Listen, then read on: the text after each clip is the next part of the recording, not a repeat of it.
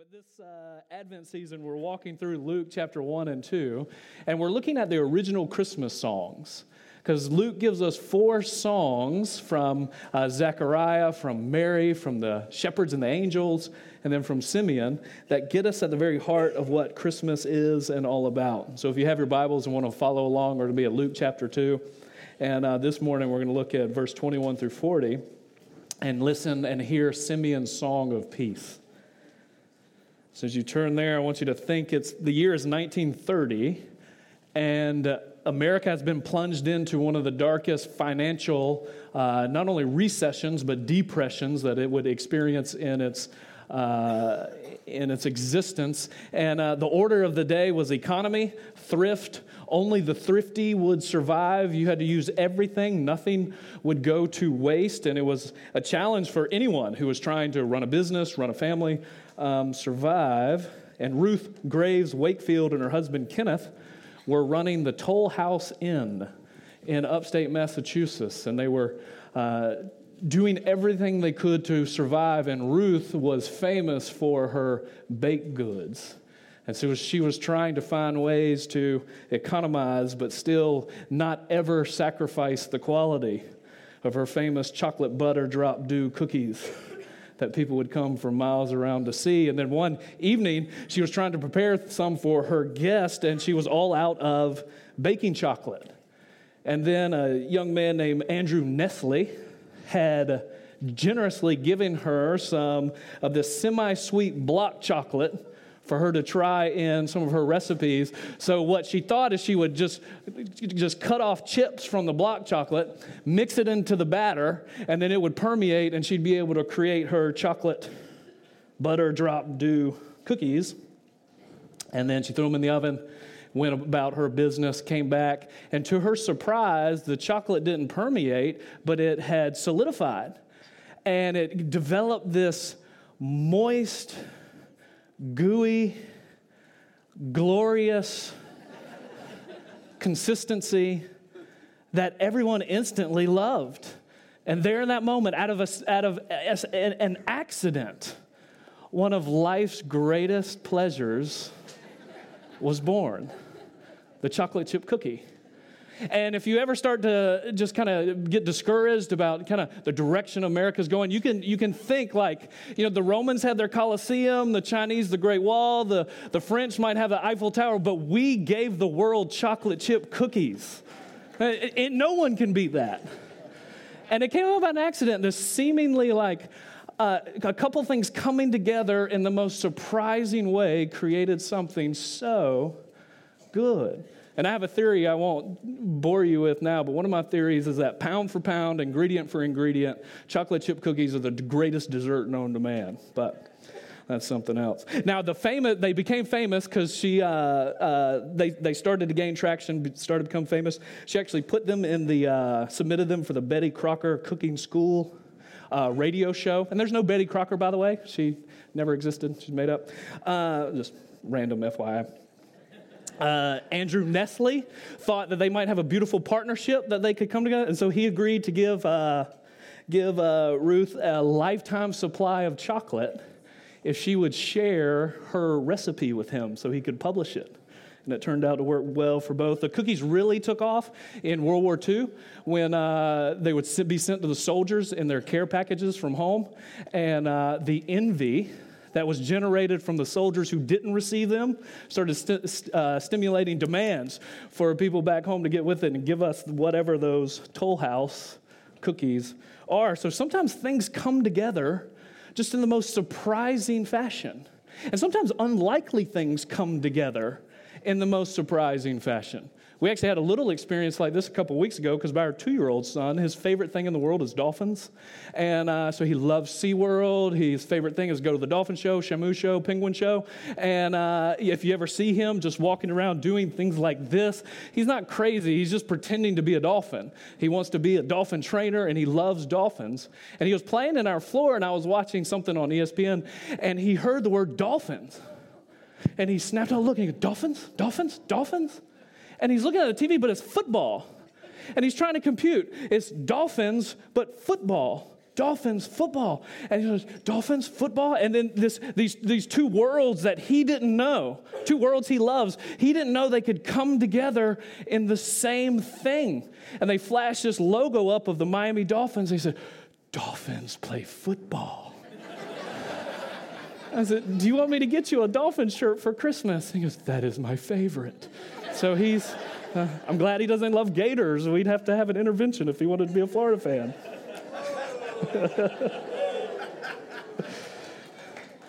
That's beside the point. The point is, sometimes things come together in the most unusual fashion, and something, despite what you would think is beautiful, is created. And we actually see that dynamic worked out here in Luke chapter 2. One of the things you're going to see together is kind of these two pairs of people that come together that's unlikely. You have two young parents. And so kind of the phrases I want you to think as we move through this passage, there's two young parents, there's two elderly prophets, and then there's two strange pictures. And then there's lessons from each one of those things that's going to unpack the reality and meaning of Christmas. These two young parents get mixed with these two elderly prophets and two strange pictures that point to us the reality of what Christmas is all about. And you all know that Christmas is actually a mixture. The holidays are a mixture of two seemingly contradictory things. And you can see this in the passage. The passage will talk about the joy and the beauty and the light and the glory when it comes. But it'll also come in the midst of suffering and struggle and sorrow. And one of the things that you all know because you experienced is why at this time is there both celebration and sadness mixed together. How do we make sense of this? Several years ago, even Psychology Today, somewhat tongue-in-cheek, said we ought to institute a new seasonal affective disorder. But it's the holiday season that causes the affective disorder, because actually depression and things, it increases during the holiday season. In the article, there was this line that was really interesting. They think the problem with the holidays is that people have these heightened expectations of what they should experience in life, and said they think they should be surfing a tidal wave of comfort and joy. Even taking the line from the Christmas hymn, they think they should be surfing a tidal wave of comfort and joy, but they're not. And it creates this deep sense of discouragement and depression. And the reality is Christmas is all of our nostalgia. It actually awakens, it unlocks in our heart this hunger for something more. And we're going to see that where that hunger can be satisfied in this passage. So as we walk through, one of the sentences I just want you to think about as we see these couples, the two parents, the two prophets, the two images, is that no matter what season of life you're in, no matter what situation you find yourself, or no matter what suffering comes your way, no matter the season, the situation, the suffering, there is a godly response. There is something good that can come out of that. There's a godly response no matter what season, situation, or suffering. So as we look, let's kind of get a sense of what's going on here. We've been looking chapter 1, chapter 2 of Luke. These are the original Christmas carols, the original songs of Christmas, the infancy narratives as they set the stage for who Jesus is, what is he going to be, what type of expectations is he going to fulfill. And what's interesting about the way Luke sets his story up is he puts you in the context of they begin at the temple and they end at the temple in chapters 1 and 2. So the narrative or the nativity story begins and ends at the temple. He's actually patterning that after the way the Bible ends.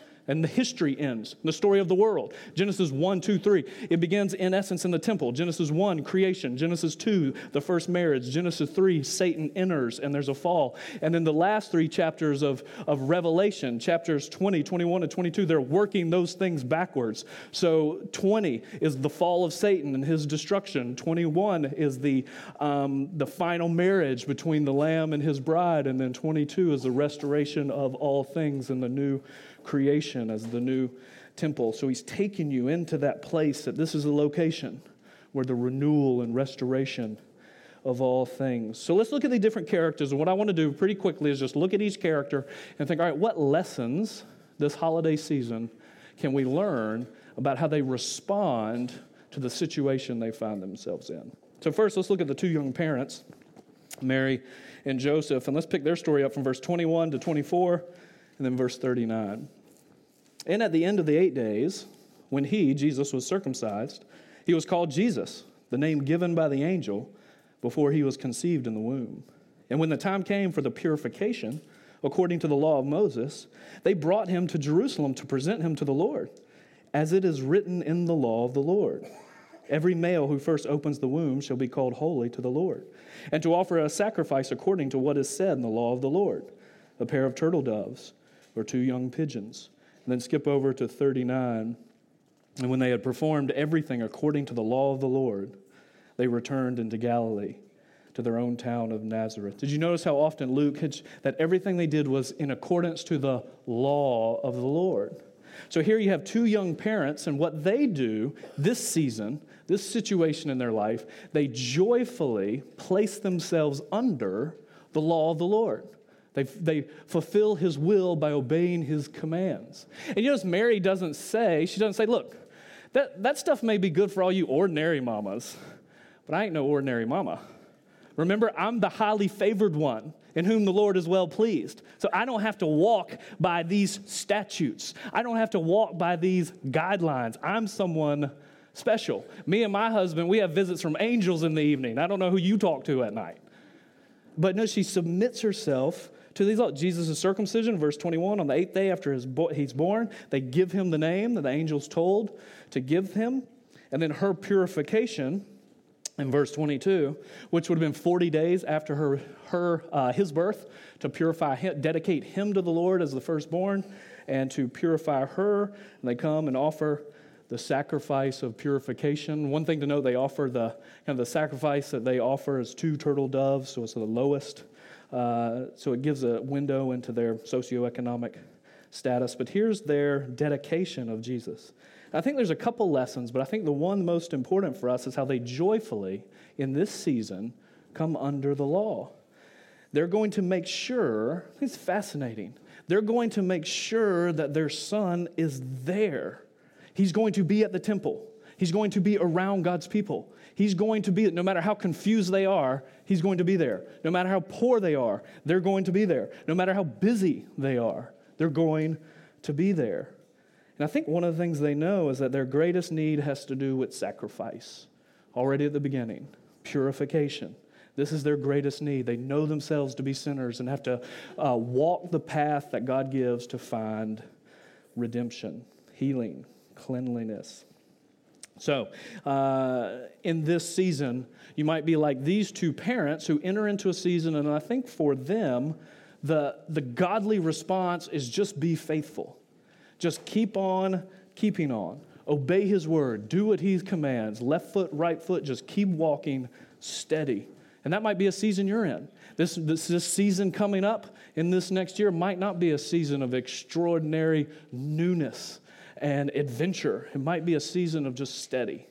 Keep going, steady. So 2 young parents are faithful to the word. And then you have 2 elderly prophets who have been patiently waiting for the Lord. And I love the way Luke pairs things. He loves pairs. You have John and Jesus, Mary, Elizabeth. Here you have Simeon and Anna. So let's pick up their story, starting in verse 25 with Simeon. Now there was a man in Jerusalem whose name was Simeon. And this man was righteous and devout, waiting for the consolation of Israel.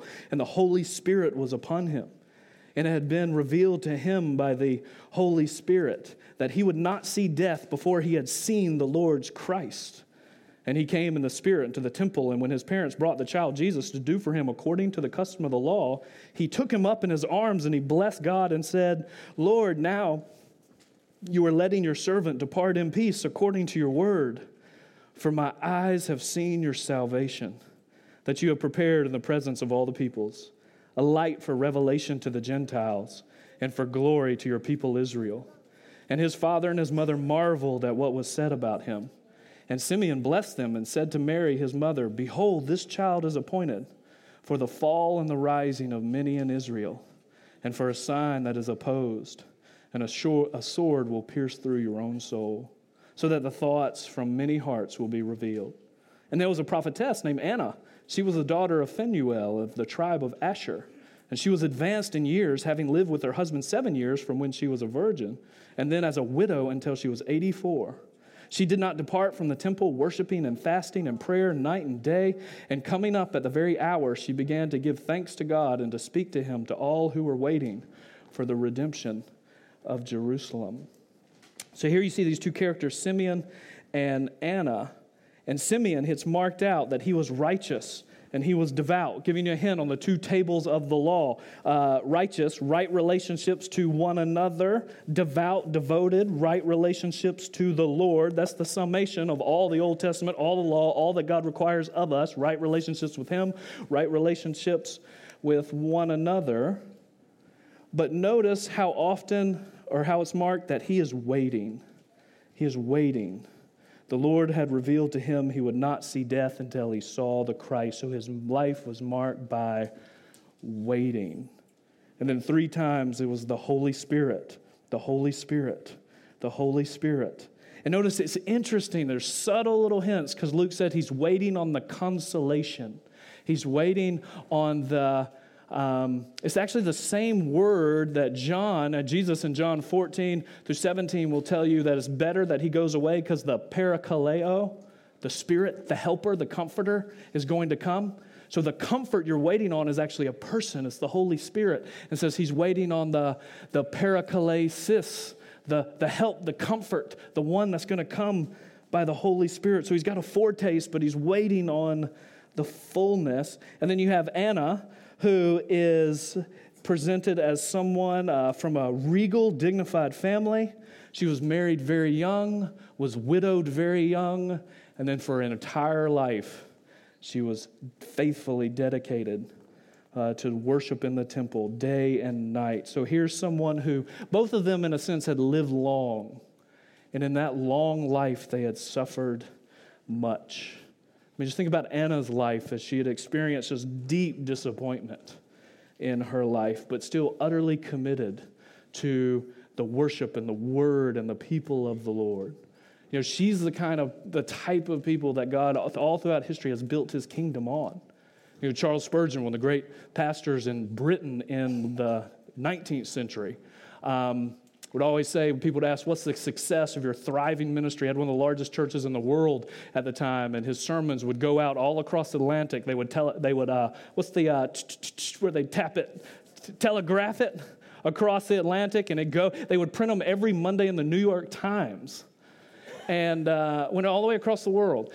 And people would ask, what is the secret of your success? And he says, it's my warrior widows. We have a group of widows who have dedicated themselves to praying for this ministry every single day. And in the tabernacle they built, this is before amplification, so you had to do strategic things so people could hear. And so the pulpit would be built way up, and they'd have sounding boards, and under the pulpit they built this room where those warrior widows would gather every time there was a service, and they would be praying all throughout it. And this is the kind of woman that Anna is. But both of them, what marked their long life was waiting. Their whole life they waited, longing. This sense that my present circumstances are not permanent. Someone is going to come to reverse this. There's going to be a king who is going to come. The Savior will come. A new Moses will come to deliver us. The new David will come to reign over us. God will somehow come so that he can be our God and we will be his people. Their whole life was marked by waiting. But what you see is this joyful exuberance because even though they waited, even though they experienced difficulty and deep disappointment for Anna at a young age.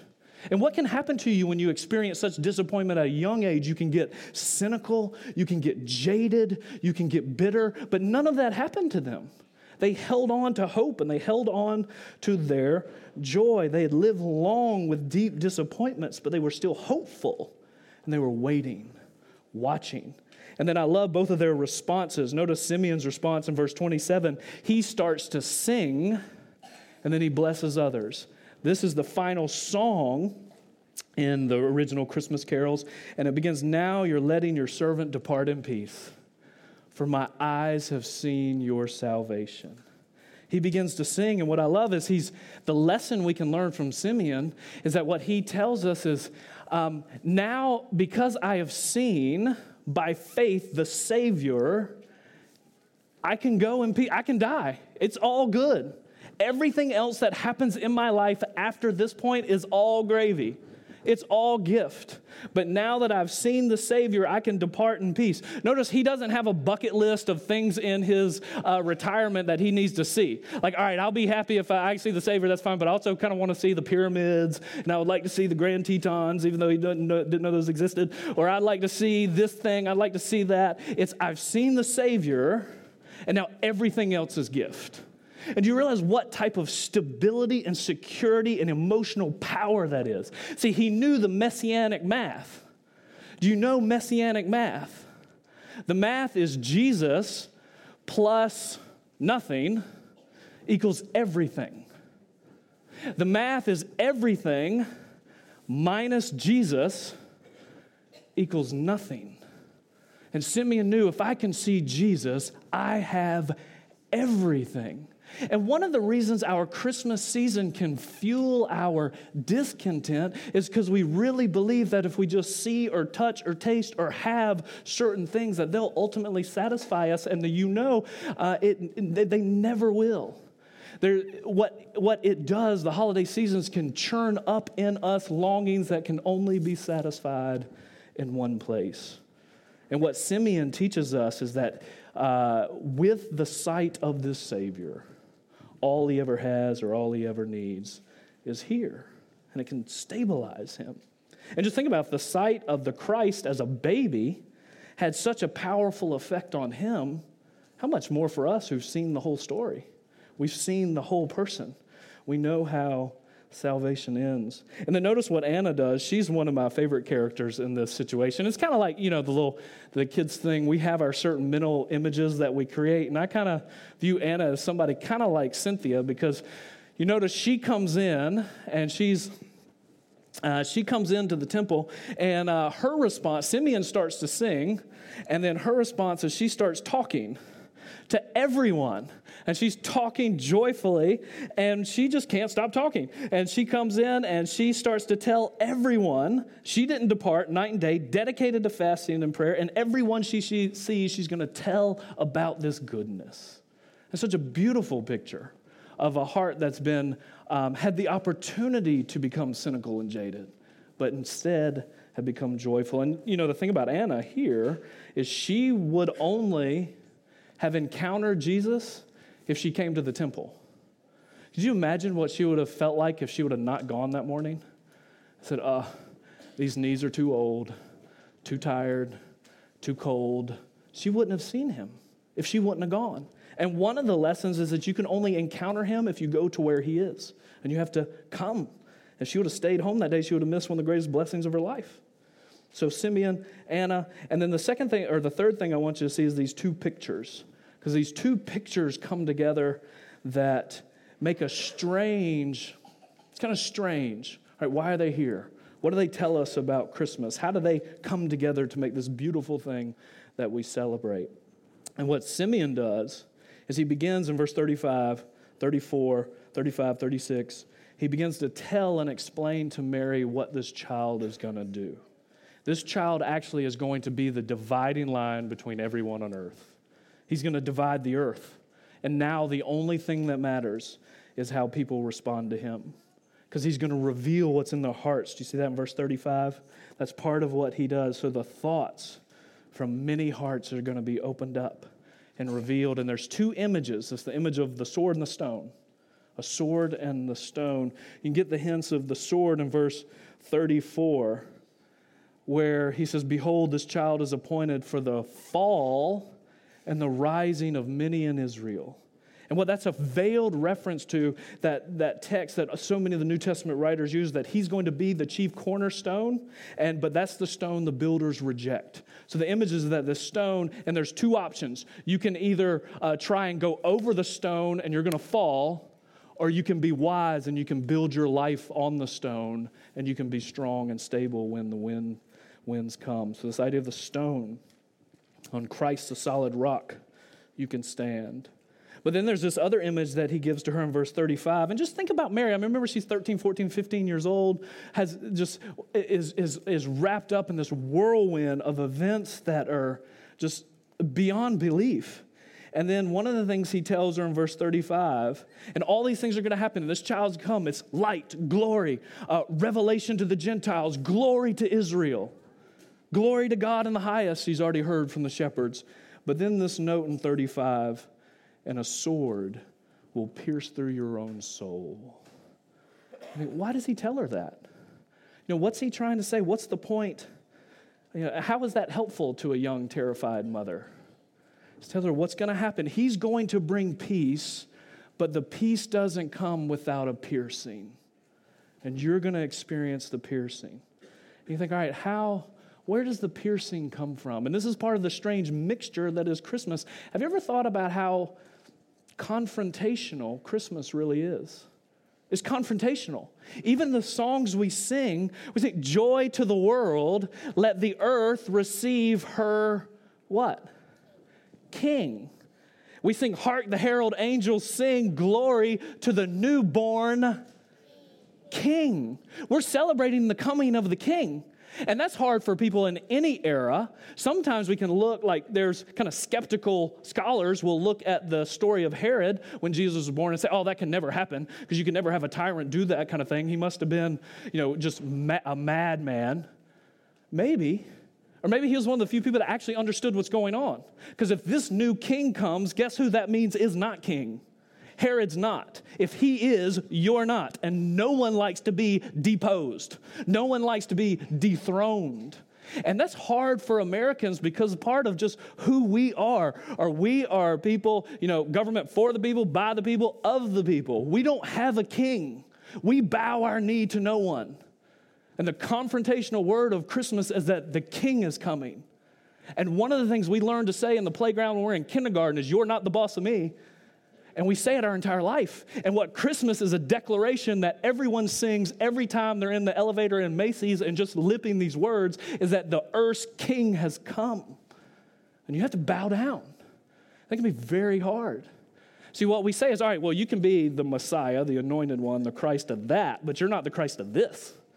So we say things like, you're not the Christ of my money, or you're not the Christ of my body, or you're not the Christ of my time, or you're not the Christ of my priorities. I mean, think about how would conversations about in our world be different if we recognize that actually Christ is king of these different things.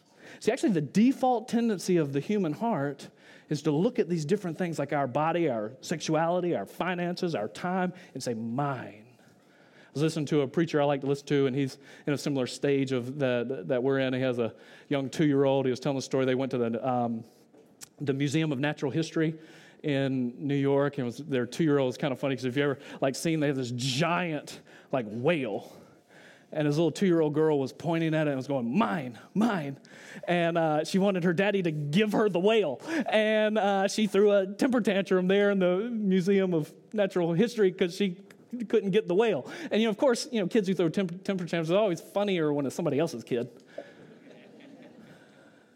And she wanted the whale. And as he was talking about it, he said, the audacity of this 2-foot-tall person who can't even string together a coherent sentence is demanding that this thing is mine. It's mine. He said, actually, that's the unfiltered declaration of every human heart. See, we still make the same declarations. We just get better at masking them as we get older. And with the confrontational nature of Christmas is the sword is coming because it declares to you, actually, these things aren't mine. There's a true king. There's a true king. So that's one of the things, the reason why he tells her. But I think, why does this help her?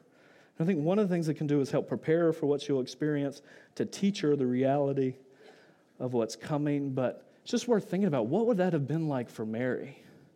What would it have been like to actually experience the sword as the sword pierced her own soul? And we know she was there. She watched, because 33 years later, Jesus is going to come into Jerusalem. And this time, he's not going to be celebrated and ushered in with welcome arms. He's going to be, he's going to be taken and stripped and beaten. And she sees it all. She watches. And all of you mothers know, all of you know, as a mother, you're never going to be happier than your saddest child.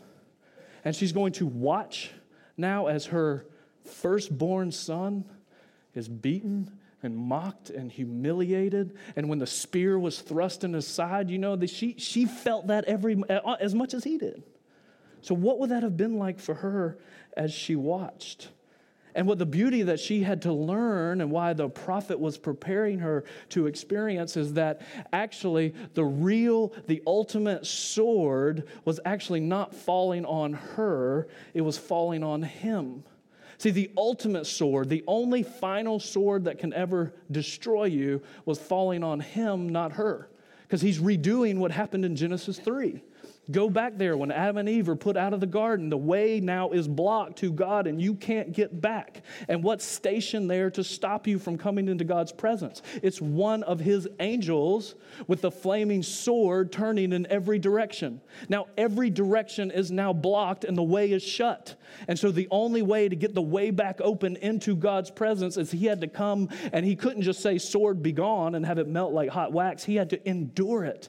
And so the ultimate sword of God's wrath pierced him, so now every other sword won't destroy us. And so for Mary, even though that terrible sword pierced her on that Friday, can you imagine the joy on the Sunday when she saw him? And now she would see him in such a way where she would never lose him because he's ruling, reigning, resurrected. Imagine the joy that she experienced there.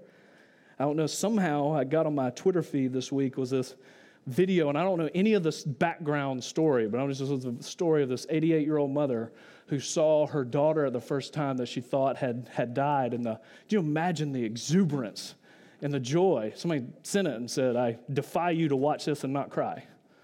Because there's this exaltation, and that's exactly what Mary's experienced. So the ultimate sword went through him so it wouldn't have to go through her. And what she discovered and learned is that there's a joy you can find here that will never leave you or never forsake you.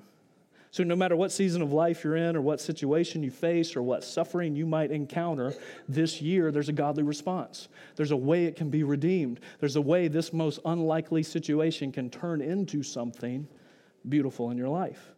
But one of the things that's gotta die is you have to experience what Simeon experienced and sing the song of celebration that produces contentment. One of the things that fuels our difficulty at Christmas is we're just not content with the things we have. So children, don't believe that if for some reason you don't get the thing you wanted, that you're somehow missing out in life. You might not get the living baby who really will cry and actually wet its diaper. But just because you don't get that doesn't mean you're not missing out on anything in life. Nobody wants that anyway. You can come over to our house. It's not that great. You can see a real baby who wets its diaper. That's no fun. Don't think if I don't receive this thing that somehow I'm missing. Listen, learn the messianic math that with Jesus and nothing else you have everything. I love the prayer of one of Charles Spurgeon's people in his church. He was one of his faithful deacons, and he was one of the poorest people on the south end of London, and Spurgeon would go and visit him, and he'd try his best to kind of bring out all his best dishes for the great pastor who was coming, and all he has these he had nothing. But every time he said his prayer, he'd always say, thank you, Lord, because all this and Jesus too. All this and Jesus too. Charles Swindoll had this poem I heard on the radio. I don't know where he got it, but it summarizes this. It says, it was spring, but it was summer that I wanted. The warm days and the great outdoors. It was summer, but it was fall that I wanted. The colorful leaves and the cool, dry air. It was fall, but it was winter that I wanted. The beautiful snow and the joy of the holiday season. It was winter, but it was really spring that I wanted. The warmth and the blossoming of nature. I was a child, and it was adulthood that I wanted. I wanted the freedom and the respect. I was 20, but it was the 30s that I wanted to be mature and sophisticated. I was middle-aged, but it was the 20s I really wanted, the youth and the free spirit. I was retired, but it was the middle-aged I really wanted, the presence of mind and not all the limitations. And my life was over, and I never got what I wanted. Don't let the desire to receive what you'll never have steal from you the joy this holiday season. Don't let this be the song of your life. Learn the song of Simeon that says, with the sight of this child, you have all you could ever want. So as we transition now, we're going to spend some time praying for us, praying for the world, and just as we think about what to pray for, like to pray for us. Maybe you're in the situation like Mary and Joseph, and what's going to come up to you this year is maybe nothing new. It's just going to be a normal year, and God's calling for you is just to be faithful. Keep on keeping on. Obey His word. Joyfully come under His word and just do the routine rhythm of what life is all about. Or maybe this year it might be a year like Simeon experienced. Maybe what's coming up, Simeon actually received and experienced the great hope of his life in that year, in that moment. And maybe something you've been hoping for, working for, or praying for, maybe you'll actually experience it this year. And then the challenge, are you, in the midst of that blessing, will you praise Him or will you forget Him? Will you bless God and bless others when you experience that blessing? Or maybe it might be coming up a year like was foretold for Mary. Could be the year of the sword, when deep personal, relational, emotional wounds happen or get exposed. No matter what season of life you're going to enter or what situations you'll encounter this year, there's a godly response so you can turn that into something holy, something good, something beautiful. So let's pray.